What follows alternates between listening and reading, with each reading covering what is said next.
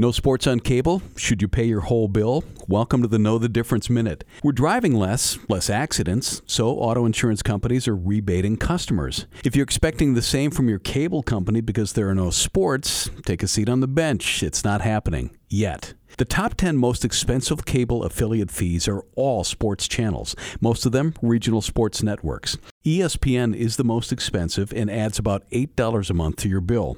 However, there's a new movement questioning why pay TV providers are still charging full price without sports. The Sports Business Journal says distributors can't seek rebates until September of next year at the earliest, since sports networks have 12 months to air a required number of live events. That's not stopping Dish. They want out of the $80 to $100 million they owe for carrying ESPN in April alone. Well, there's always Korean baseball. For Dave Spano, I'm Danny Clayton from Annex Wealth Management. That's your Know the Difference Minute.